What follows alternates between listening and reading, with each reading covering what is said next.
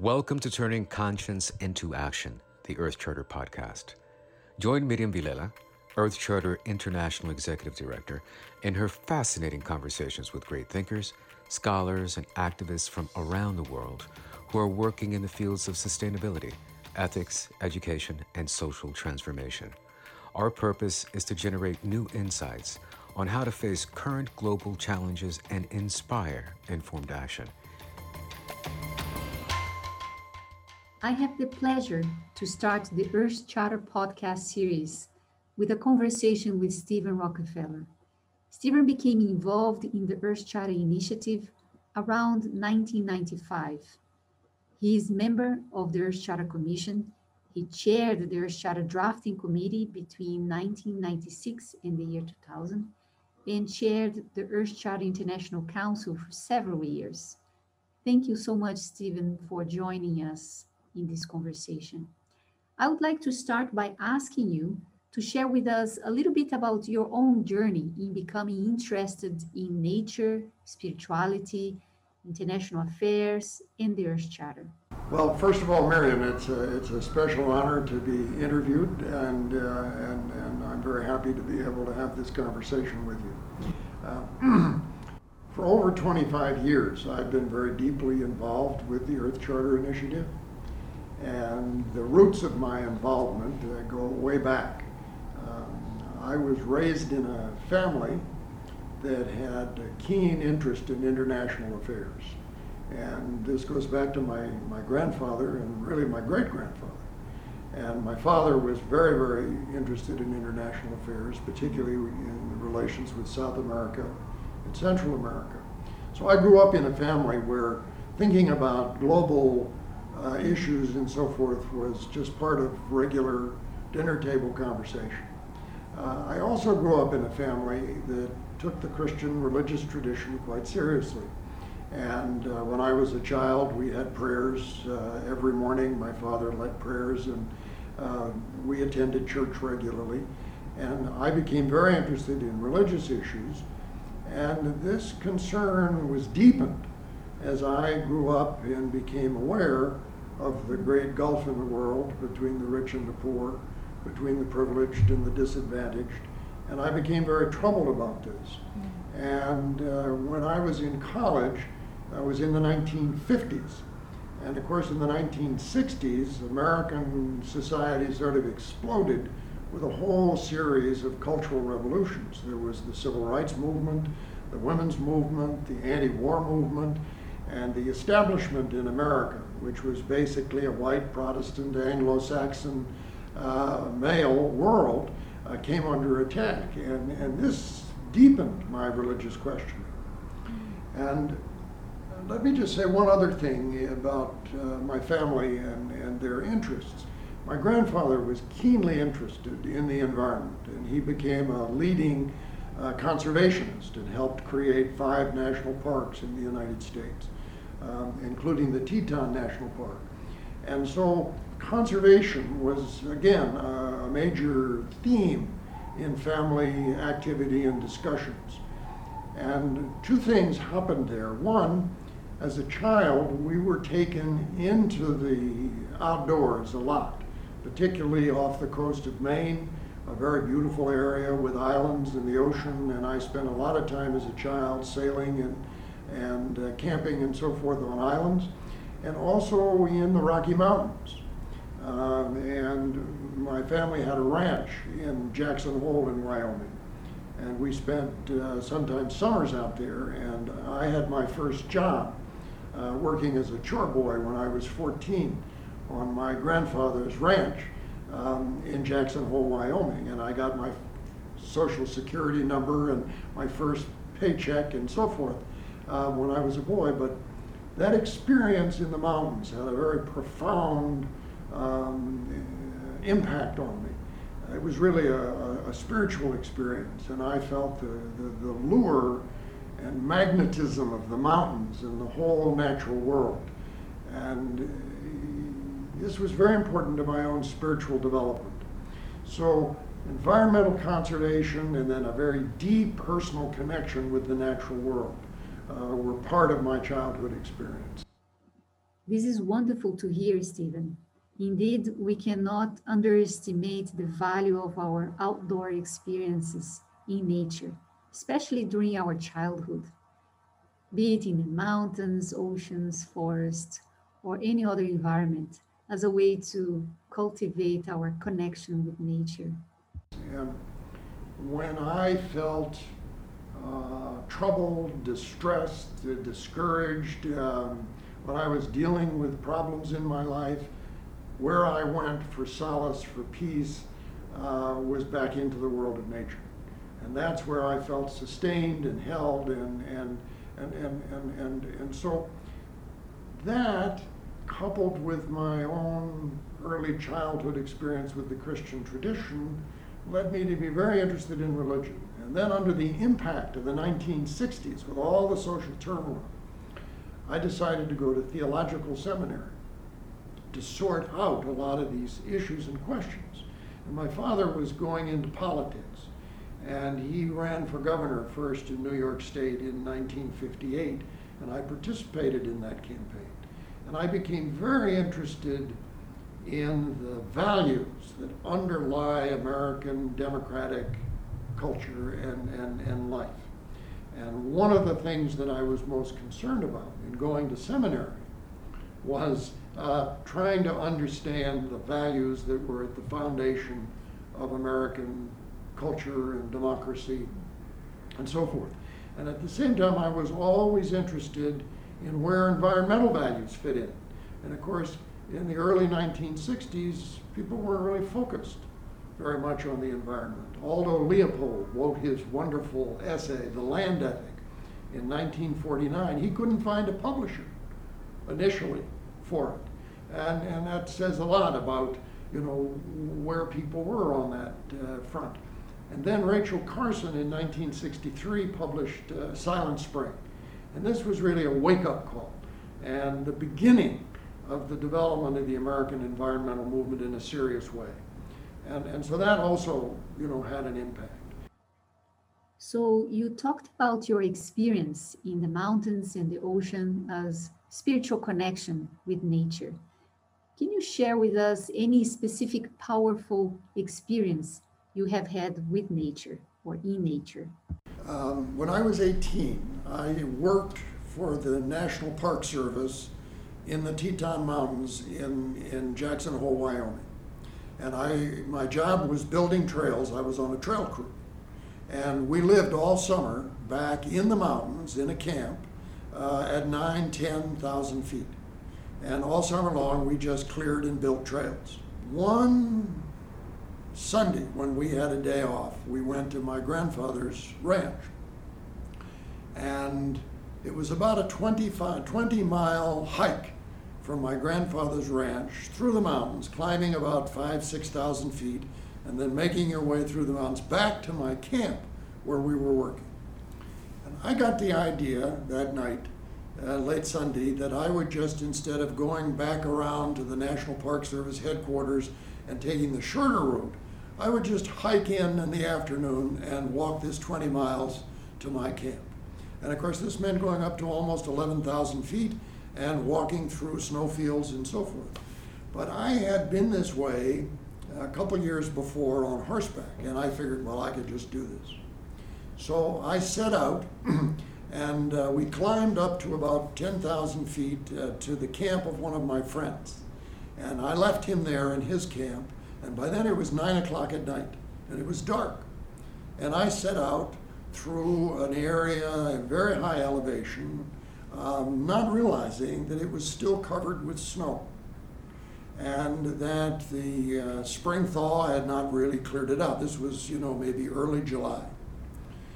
And as I made my way through this trail in the mountains, the trail all of a sudden disappeared in the snow. And I became lost because there was no trail to follow. And I realized I was walking on snow under which melting water was running. And this was beginning to get very dangerous. And this melting water was running about 300 or 400 yards and then dropping off a cliff down into a valley that happened to be called Death Canyon. But as I was walking along in the dark, all of a sudden the memory flashed in my mind of a ridge that came through this area. And I could dimly see it through the darkness. So I headed across the snow to it and took my ice axe and I climbed the ridge. And as I came up on the edge of the ridge, this was at about 10,500 feet, there was a cross mounted in a pile of stones. And the cross was actually marking the boundary line between the national park and the Targhee National Forest. And it was pure luck that I happened to come upon that cross. But there it was in the gray sky, this cross in the night sky. And at that point, it was maybe about 10:30, 11 o'clock at night.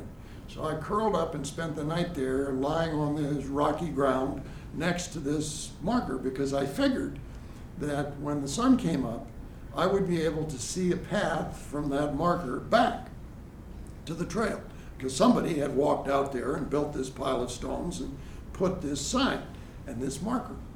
But it really saved my life that night, because if I had kept going over that ridge, I might have fallen 300-400 feet. And I could have, who knows what might have happened. But anyway, when the sun started to come up around 4:30, 5 o'clock, the first rays of light, I was able to see where I was and what was happening. And I made my way back onto the trail. And at 6 o'clock that morning, I stumbled on a pair of campers, a man and a woman that were camped there, and they were cooking breakfast. And I was like a ghost, that came out of the darkness. They were dumbfounded. I mean, where did you come from? And they gave me coffee and some scrambled eggs. And then I had about 5 or 6 miles to walk to my camp. And the people at my camp had kept a fire going all night for me. But anyway, I made it. But the important thing there was that encounter in the darkness with that cross had a certain spiritual power, and it really saved my life that night. So it was a combination of both Christian symbolism and this experience in the outdoors in nature. It had quite an impact on me. And this was, again, one of the reasons I set out on this spiritual quest later in my life. Oh, what a nice story. This was certainly a special and unique experience. Do you have any other example you could share with us of a specific time that you remember was life-changing? When I was 20 years old, I spent a summer, about 2.5 months, on a cattle ranch in the interior of Venezuela, in the Llanos. The nearest road was 150 miles away. There was no electricity. We slept in a little hut with a grass roof, and we slept in a hammock. And it was a cattle ranch that had not been used for probably close to 75 years. And my father had bought it, actually very cheaply because it was so remote.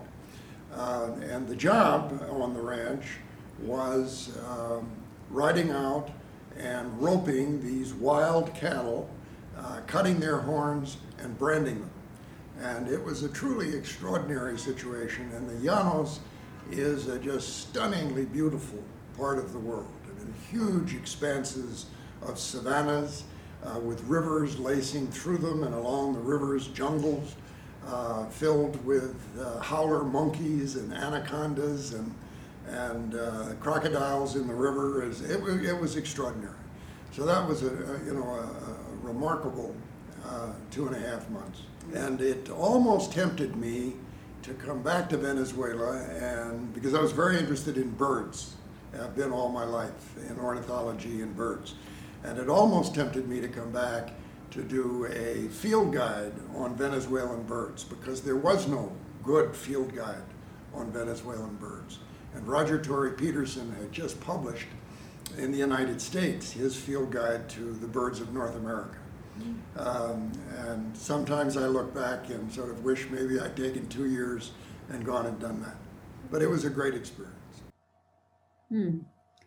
Tell us a bit more about your interest in birds. I've always been fascinated by birds, and I had an uncle on my mother's side, a man named George Clark, who was president of the Flower Club in Philadelphia in the United States, and he was a first-rate birder, ornithologist. He could identify any number of birds simply by the song. And when I was about 11 or 12 years old, he took me under his wing and he started taking me out on birding trips. And all my life, this has been one of the great joys for me. And if you ask me why birds, I can only say they're magical, they're beautiful, they're little gems in the woods. And when you become aware of birds and bird song, a whole other dimension to your experience outdoors begins to take place. You're aware of something going on that many people are just not aware of, all this bird life around them in the woods and so forth. So that's been a great source of joy for me all over the years. I love nothing better than taking my binoculars and heading out into some wild place. Thank you for sharing this with us. Now, can you share with us a bit about your spiritual path? How did you move or enter into a realm of world religions, philosophy, and ethics? So those are some of the experiences from my early life. I mean, a spiritual connection with nature, growing up with an international perspective and concern, deeply troubled by the social issues of social justice, economic justice in the world, and then going to seminary to try to get all this sorted out. And the wonderful thing about that experience was it plunged me into the history of Western philosophy, the history of Western theology, and then I went on from Union Theological Seminary to Columbia University and studied the history of the world religions.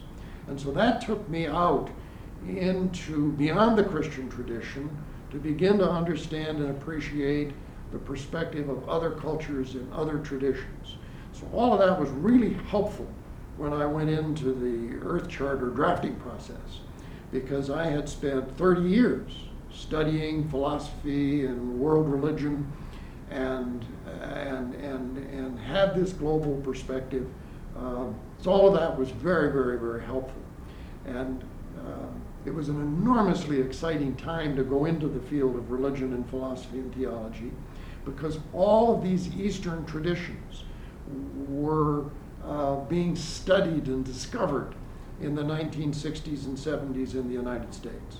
So I became part of all of that, and we really felt we were on the frontier of an awakening of a new global ethical and spiritual consciousness in the 1960s and 70s. So a very, very exciting time. It's important for me to go back in my family history, because my great-grandfather and great-grandmother were Baptists and very close to fundamentalists in their religious beliefs. My grandfather, this is John D. Rockefeller Jr., grew up in that household. You know, no dancing, no going to the theater, you know, no drinking, and so forth. And in the course of his life during his 20s and 30s, he abandoned the very strict fundamentalist orientation of his mother, and he embraced a very liberal brand of Protestant Christianity. I mean, he was a very devoted Christian, and he, you know, I can remember vividly as a child his saying grace at meals and the deep sincerity of his prayers and so forth. But he became very religious, very liberal in his religious views.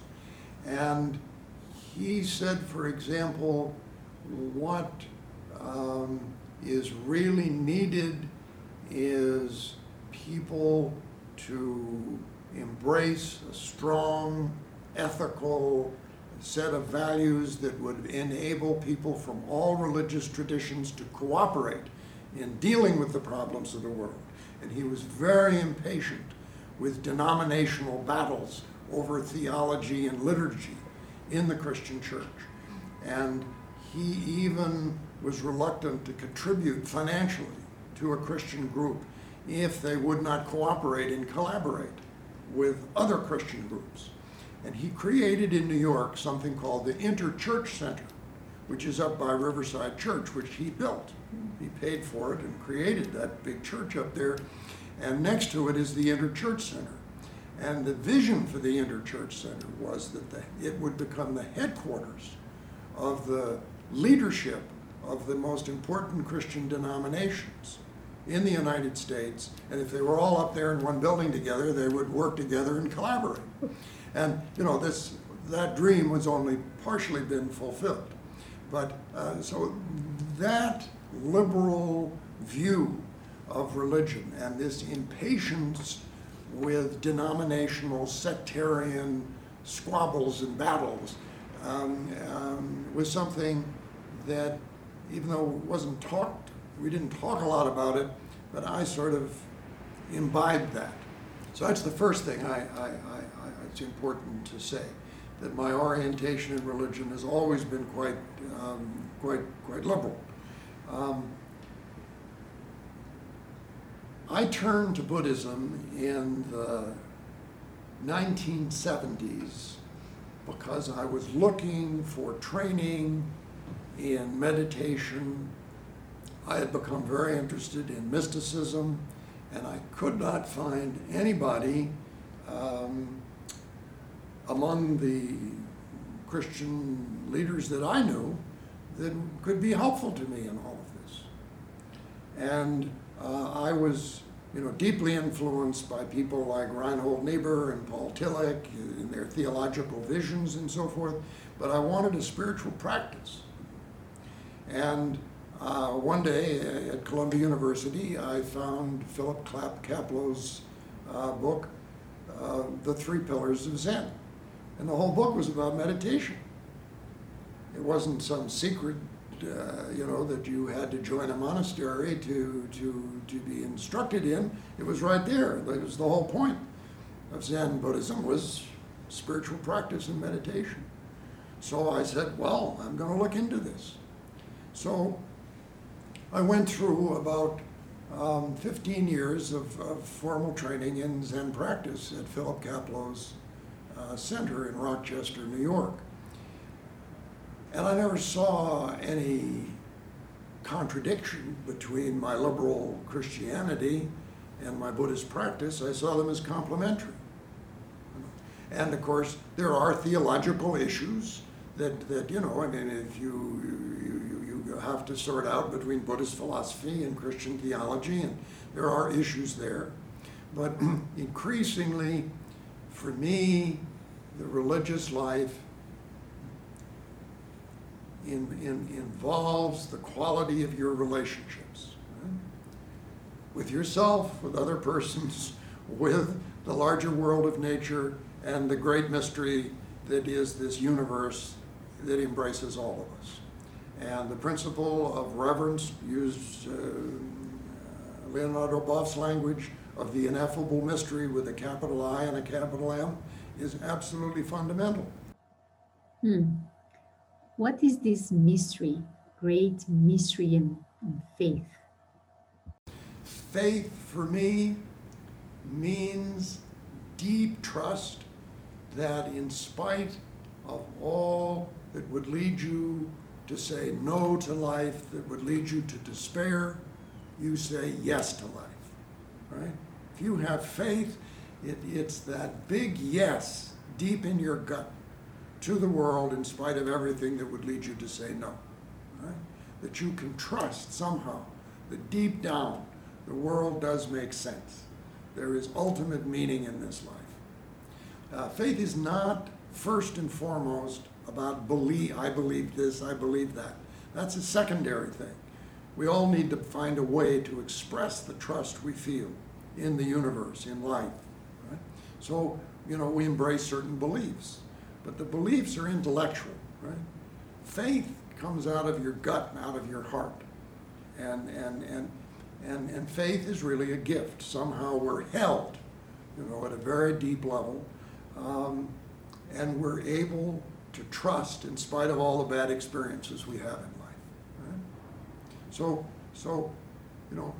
and meditation practice for me and spiritual practice is opening yourself up to this mystery of trust and faith, and getting in touch with your own deeper self. That quiet center that's underneath all of the ideas and everything that's constantly flowing through our mind, creating anxiety and worry and anger and frustration and all these different things. So what is very important for me in Buddhism is it gave me a really good spiritual practice. And that has just been a priceless, invaluable gift. And at the same time, I have deep roots in the Christian tradition, in Christian ethics, in the teachings around social justice that come out of the Christian and Jewish tradition. And so, I'm a kind of Christian Buddhist. But again, I come back to the point that for me, the divine is not something way out there. The divine there's a transcendent dimension, but the divine and the sacred is also among us. To use the language of one of the mystics, it's the beyond in the midst. It's somehow present among us. And when we open up to each other and are able to build a good relationship, the sacred is there, right? And I think Matthew 25 talks about Jesus explaining that when you have shown compassion and kindness to the least of human beings, the person, the poor, the person in prison, whatnot, you have shown compassion to me. Right? And I think that we have to recognize today that the least of these is also all other species. It's the animals and plants that are also part of our community of life. How about faith and belief systems? How do they relate? I like to think about faith as a deep trust in the ultimate meaning and purpose of life. It's the great yes inside your heart to the world. Belief is a secondary phenomenon in the development of religion. First there's an experience, and then people try to put it in words, and they wind up with a belief system. And the belief system is a way of celebrating and communicating values that people believe in, and it's a way of defining a group who share that experience and share then the beliefs. So the belief system becomes important in terms of the identity of a group and defining oneself over and against others. It seems the experience and skills you acquired in the spiritual path you had certainly helped you in your task as the chair of the Earth Charter Drafting Committee. Many people, including me, talk about the incredible capacity you have to listen to others. I did know that it was absolutely critical in giving the drafting process credibility that we listened to all these different voices, and that my job really was to be sort of a sponge that could absorb all of this and then let it churn around and try to come out in some coherent form. I think my training in Zen Buddhism deepened my power of concentration, and I've always been able to concentrate with intensity, so I can sit in the middle of Grand Central Station and write and read. I mean, with all this going on, it doesn't bother me at all.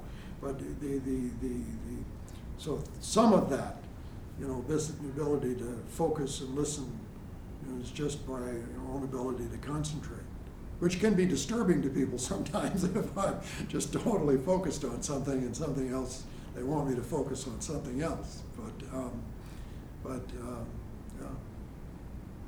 But it was very important, I think, for all of us in the drafting committee, to listen really intently and try to understand perspectives that we didn't initially understand, and to think them through.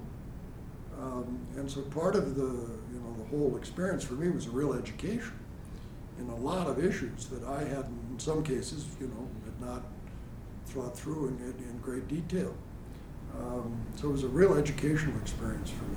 Well, I'm generally interested in what people think, and during the Earth Charter drafting process, I was always looking for a new idea, a fresh perspective, something that would expand my understanding of what the issues were for people in local communities or in different cultures or different regions. And so I was genuinely fascinated by all of it.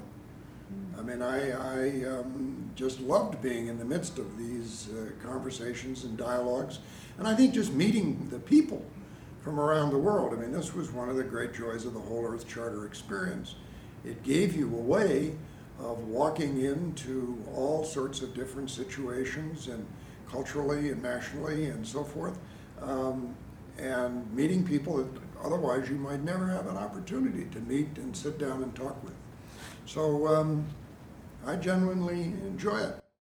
One of the important things when you're in a different culture from your own, or you're meeting people from another dimension of life that whose experience is different, is that you just empty your mind and you listen and pay attention and discover who they are and what they are. I think the problem comes with all of us as human beings when we start out by imposing our ideas on people and making assumptions about what they think or what they are or what their values are, rather than just being open to meet them and engage with them. And I think a warm smile goes a long way in making a connection with people. And I always remember the Dalai Lama once in a talk saying that smiling is a form of spiritual practice for him. That he finds that if he greets people with a big, warm, open smile, all sorts of things would happen. But if you approach someone with a dour face and a long face and you're grim and uptight, then the other person pulls back and nothing happens.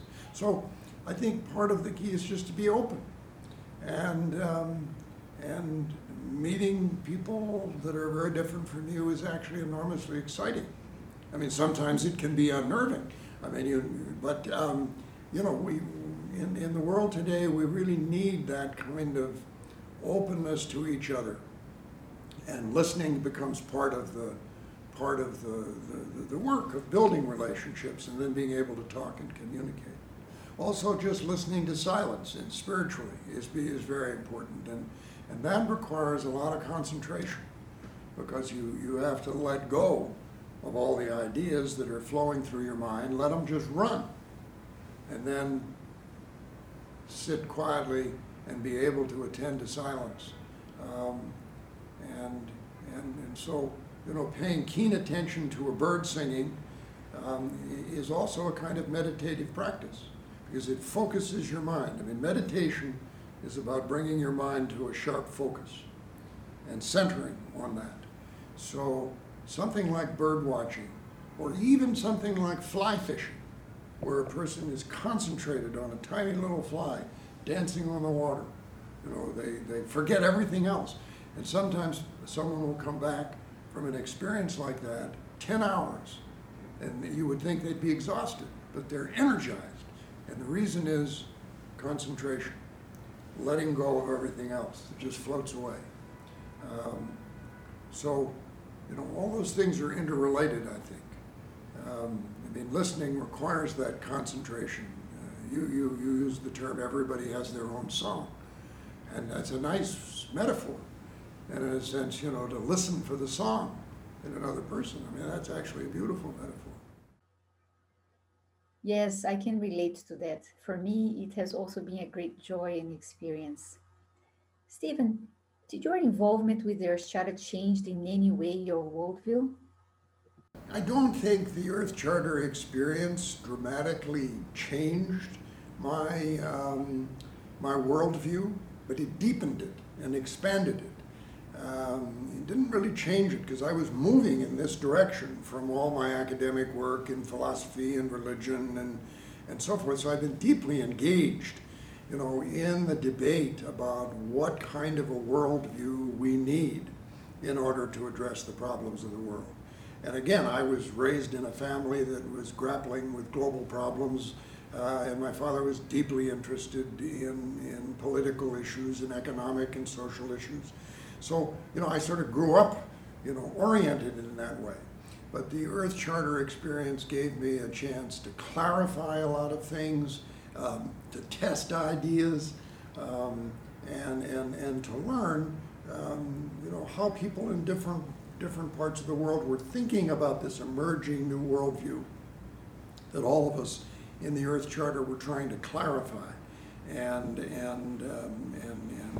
describe in as simple a way as we could. And so I think this was part of the excitement of it, was this crystallization and clarification of these ideas that were all swimming around in my head in different ways. But I did learn a lot, particularly from the international law people, about how to clarify principles and simplify these ideas. And then in dialogue, we were able to develop our own distinctive formulations for the Earth Charter. Let's turn to the origins of the Earth Charter. Can you tell us a bit about the history of the Earth Charter? Where does that come from, and how do you see that as part of the evolving movement of global values and ethics? The Earth Charter initiative has deep roots in the development of global ethics since World War II. And these roots run all the way back to the founding of the United Nations in 1947 and the issuing of the Universal Declaration of Human Rights in 1948. What is significant here is the development of the Universal Declaration of Human Rights is really the beginning of the post-Second World War development of global ethics. And I believe that when the history of the 20th century is written, one of the most important themes will be that the human family, after World War II and the disaster that it was, began to seriously come together, trying to agree on universal values, shared ethical concerns that would lay the foundation for peace and development. And human rights became one of the principal elements of this new emerging vision of universal values and shared ethical concerns. So when the United Nations Charter was drafted, the three big themes from an ethical point of view in the Charter are a commitment to human rights, a commitment to cooperate in building peace, and then economic and social development. Those were the three big themes. There's no mention of the environment or conservation. However, in 1948, the IUCN was created. IUCN, that's the International Union for the Conservation of Nature. And today, IUCN is the biggest international environmental organization in the world. And it has about 80 governments that are a member of it and over 800 non-governmental organizations. And at the Fontainebleau Conference, when IUCN was founded, there was a proposal and wide support for the drafting of a World Convention for the Protection of Nature. And this was later described as a World Charter for the Protection of Nature. So that's 1948. So there was a group of people already then beginning to think we need something like the Universal Declaration of Human Rights that deals with the environment. But the fact of the matter was that nobody really did much about drafting this World Convention for the Protection of Nature for 30 years. Now, what caused IUCN finally to turn to the job of drafting this World Charter. It was the Stockholm Conference on the Human Environment that took place in 1972. And the Stockholm Conference is important for really two reasons in this story. Number one, it put the environment on the international agenda, on the agenda of the United Nations, together with human rights, peace, and development. And so that was very important. And the second thing is the first article in the Stockholm Declaration states that all human beings have a right to a healthy environment. So this idea of the right to a healthy environment began to emerge. And here you see a connection between human rights and a concern about environmental protection. So after the Stockholm Conference, IUCN got together with the Environmental Law Center in Bonn in Germany and began drafting what became the World Charter for Nature. And the World Charter for Nature is really a very, very important document. It was finalized, launched, and adopted by the United Nations in 1982, 10 years after Stockholm. Why is the World Charter for Nature so important? Two reasons. Number one, it elevated the principle of respect for nature in the international thinking about the environment. It basically made clear that the first principle of environmental ethics is respect for nature.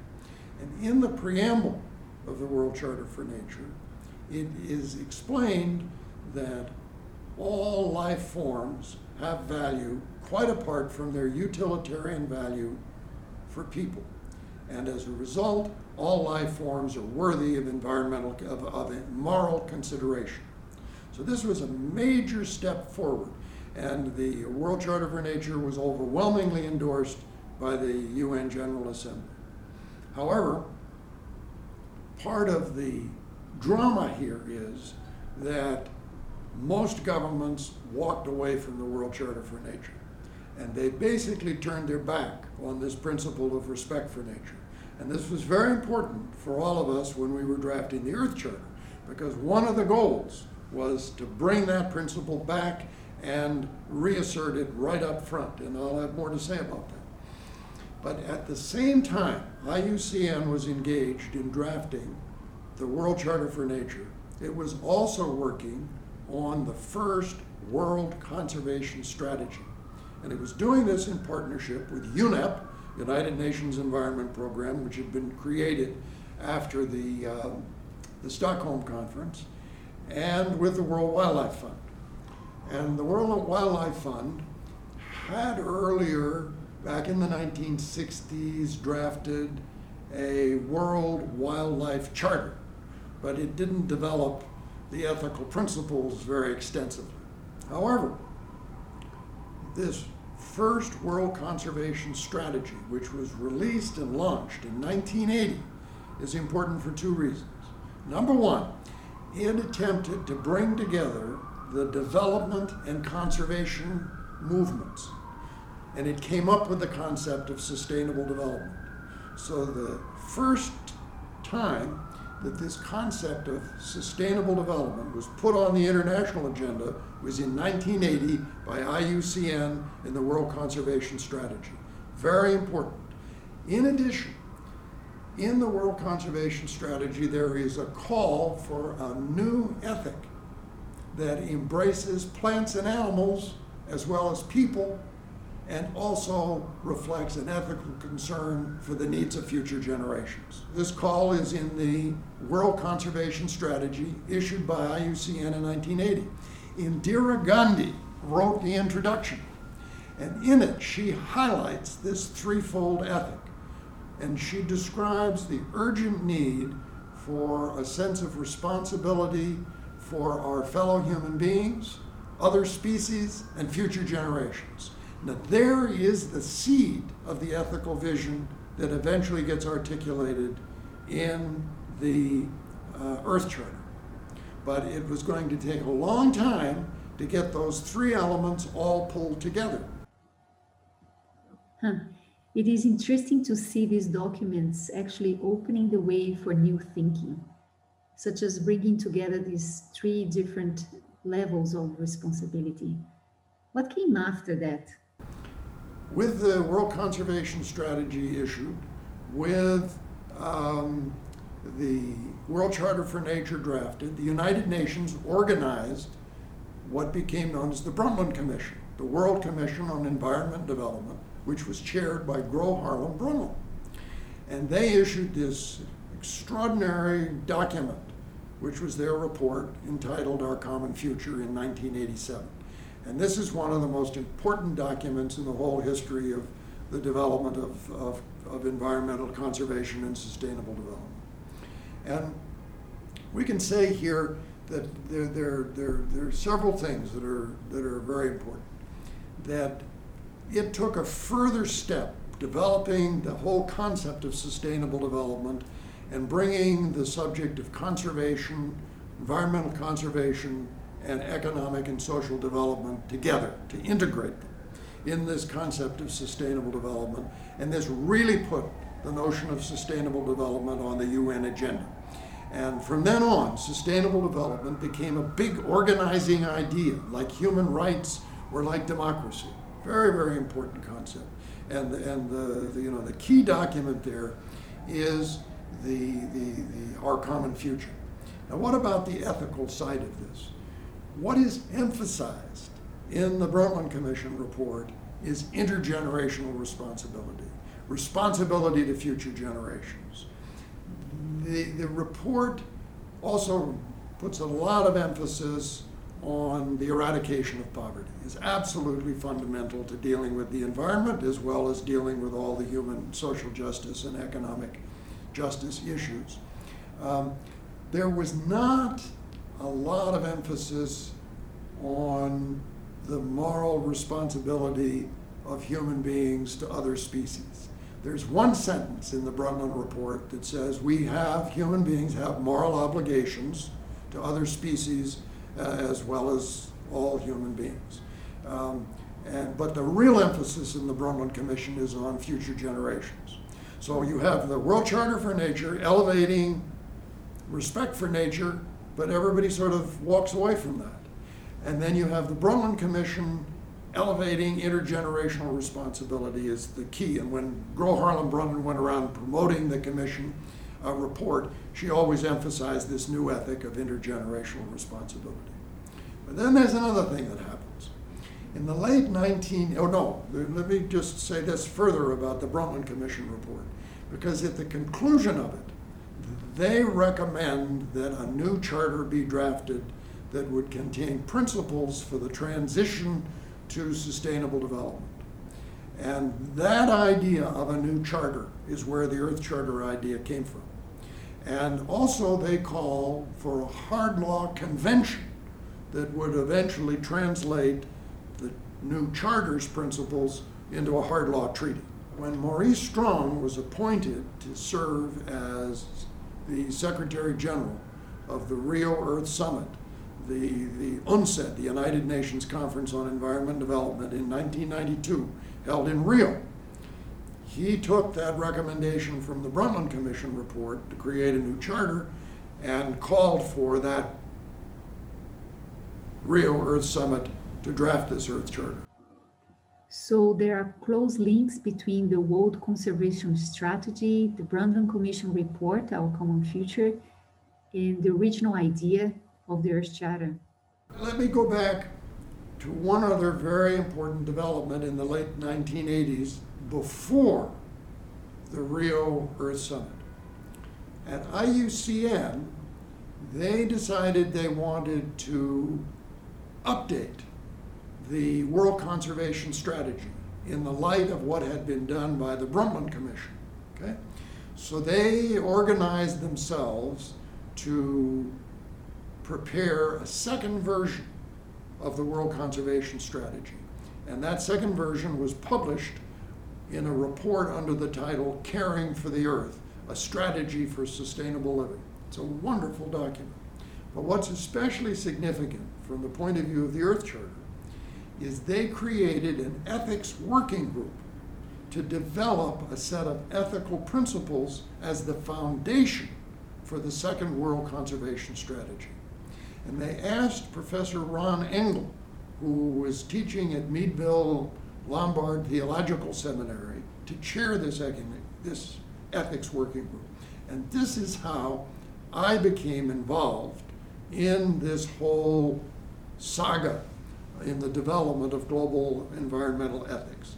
Ron Engel asked me, because I was teaching at Middlebury College and we had met at various conferences and so forth, if I would join the ethics working group and help with the drafting of these principles that would be the foundation for the World Conservation Strategy.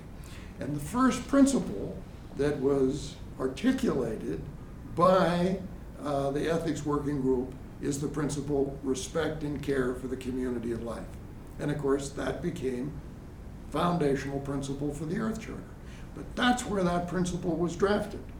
And so that also was a very important development. And at that point, I then began to meet people at IUCN and became acquainted with Parvez Hassan, who was the chair of the IUCN Commission on Environmental Law, and also with Nick Robinson, and then with Song Lee, and who was also a member of the IUCN Commission on Environmental Law, and others working in this field.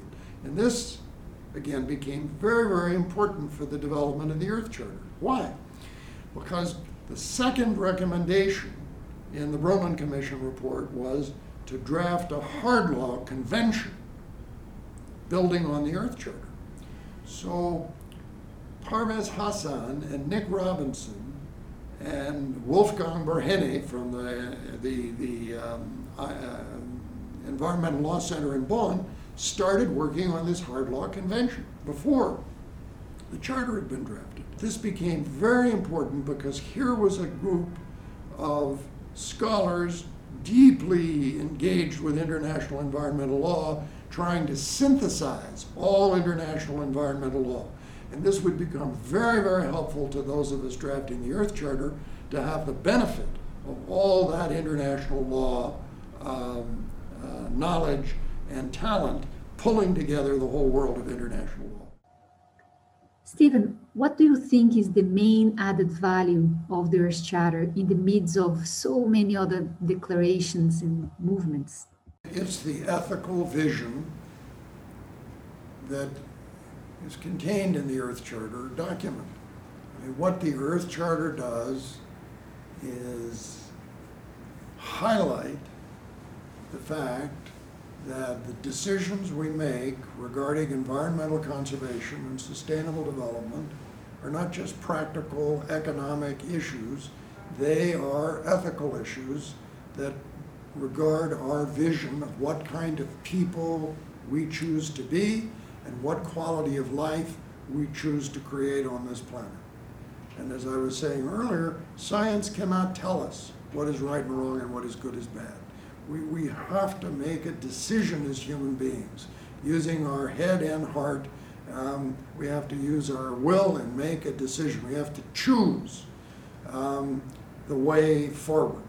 And the Earth Charter highlights that this is an ethical choice regarding what is a good life versus what is a bad life, if you want to put it that simply. So it's the emphasis on ethics, elevation of the importance of ethics, and then the ethical vision itself, which is this integrated, coherent vision.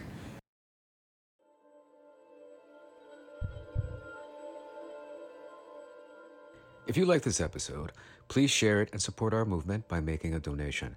This podcast is developed by Earth Charter International as part of our work as UNESCO Chair on Education for Sustainable Development with the Earth Charter. For more information, visit our website at earthcharter.org.